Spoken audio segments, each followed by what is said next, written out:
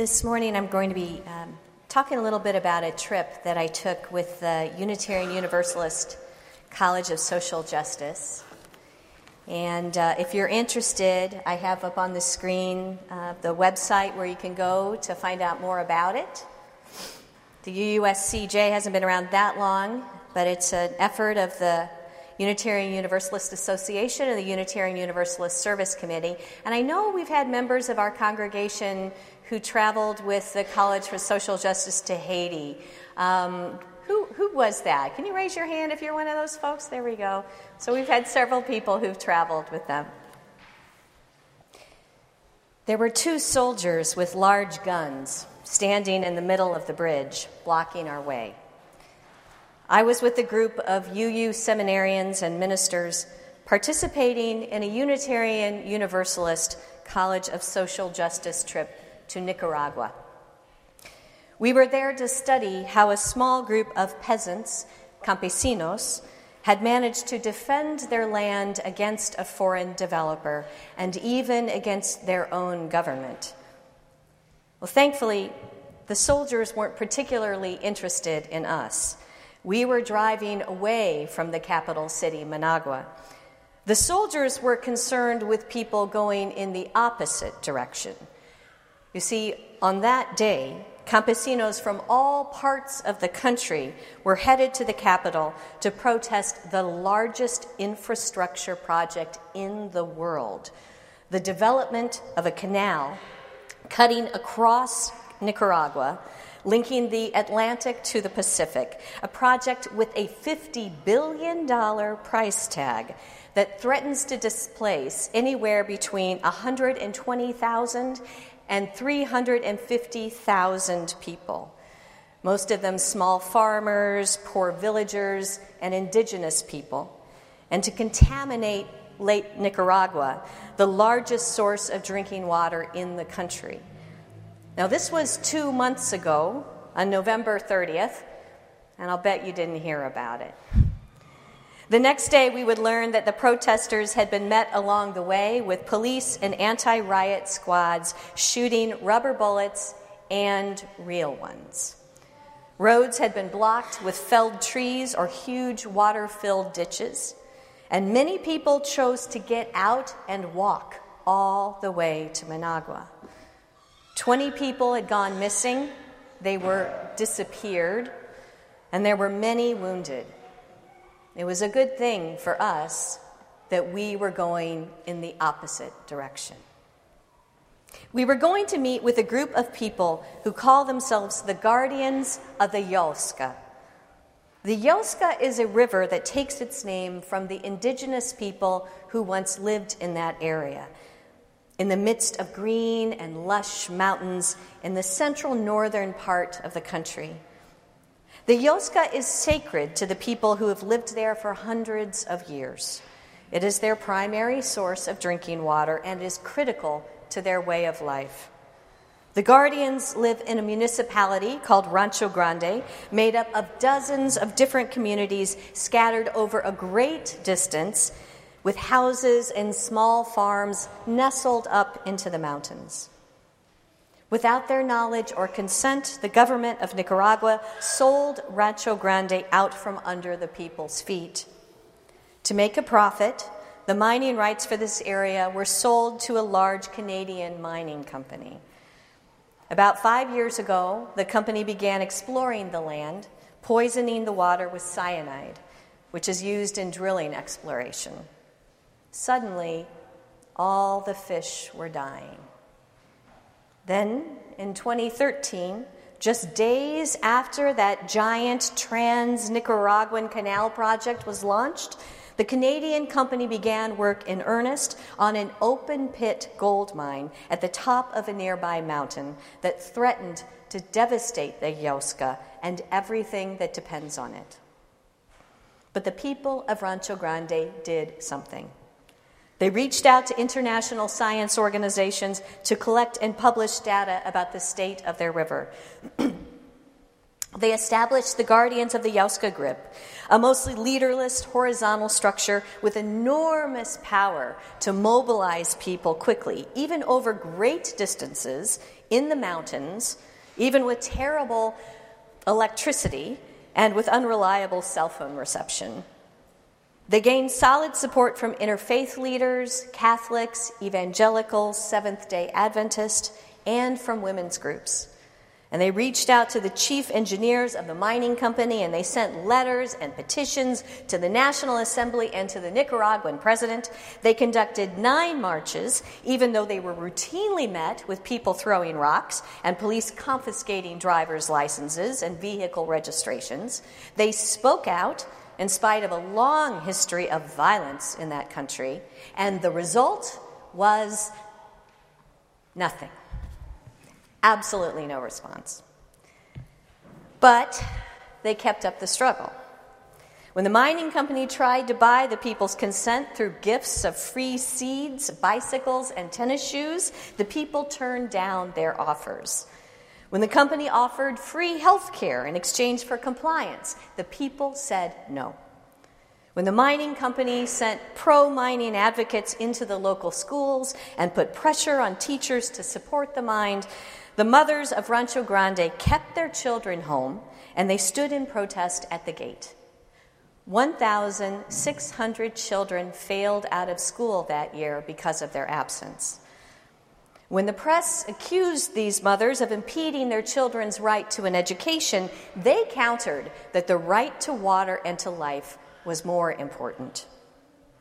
When someone from our group of seminarians and ministers asked one of these mothers how she managed to do her regular homework and farming, even as she was taking care of the children at home and protesting at the school, she answered humbly, "If you really want something, you have to be willing to give up something else."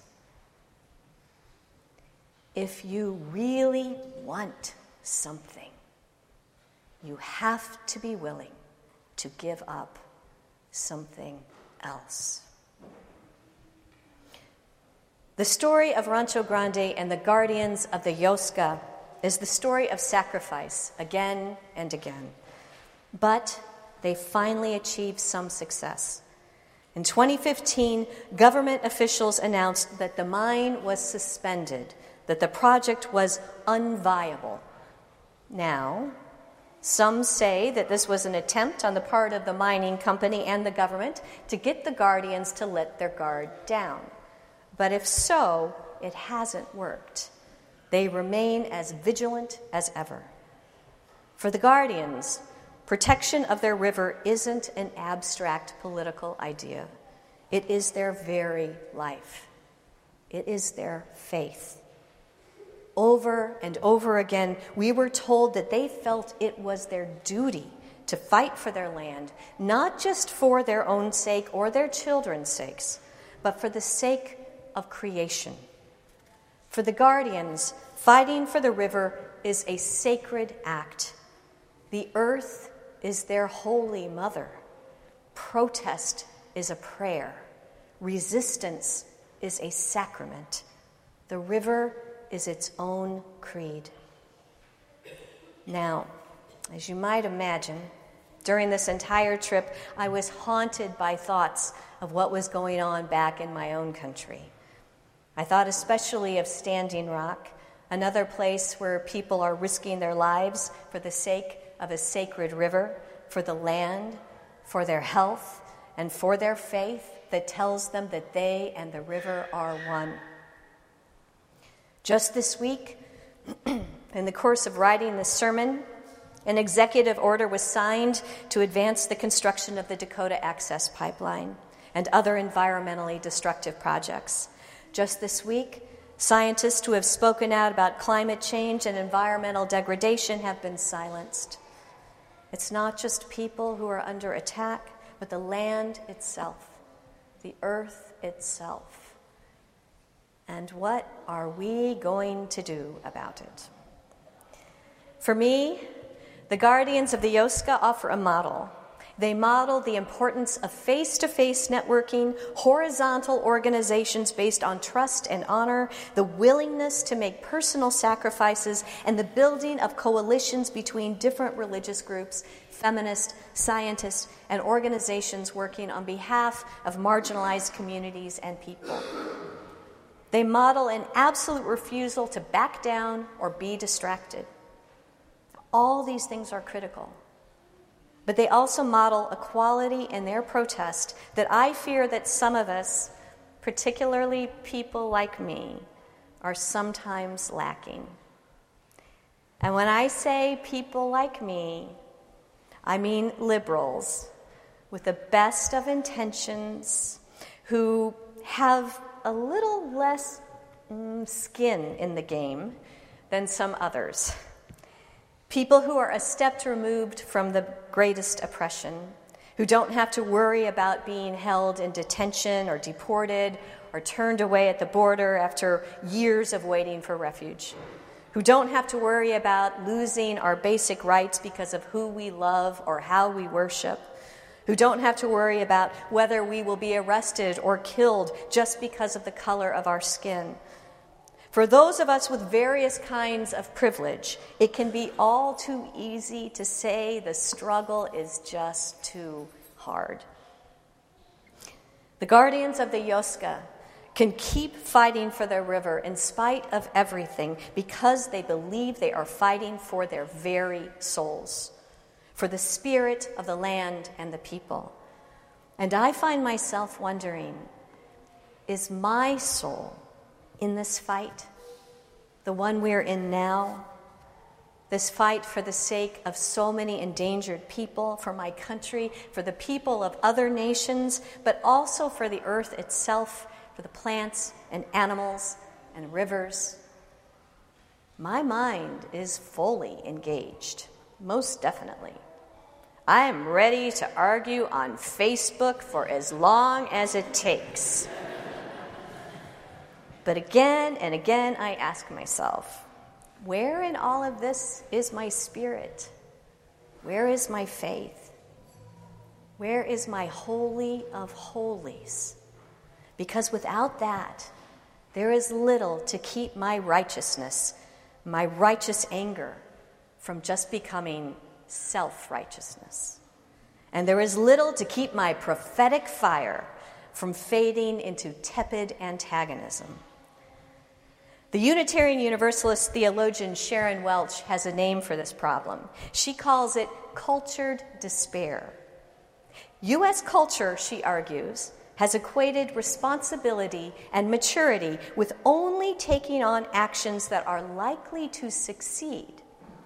The more we understand the extent and complexity of injustice and the more unwinnable a situation appears, the more likely we are to see resistance as hopeless or even irresponsible, something that only people with nothing to lose do.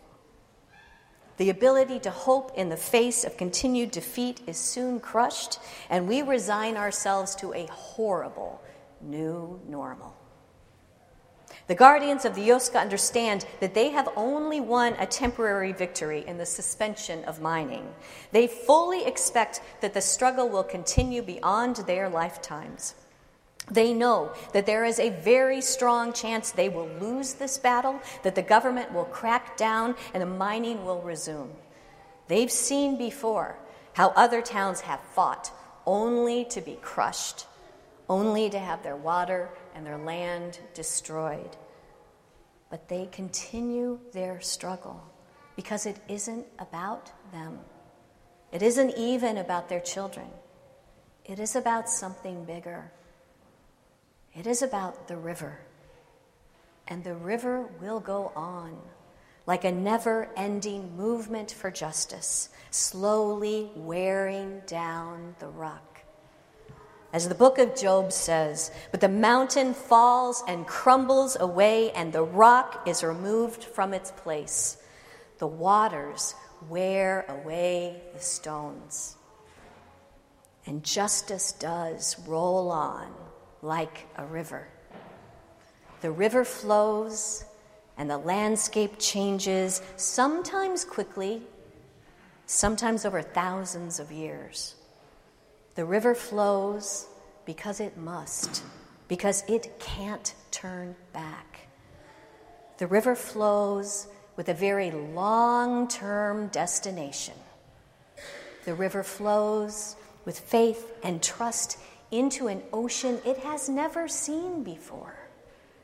The river flows not caring about what obstacles it will encounter and knowing that it will encounter obstacles. The river flows ancient and unworried about its maturity. The river flows sometimes as a flood and sometimes as the slow inevitability of erosion. The river flows. The river flows.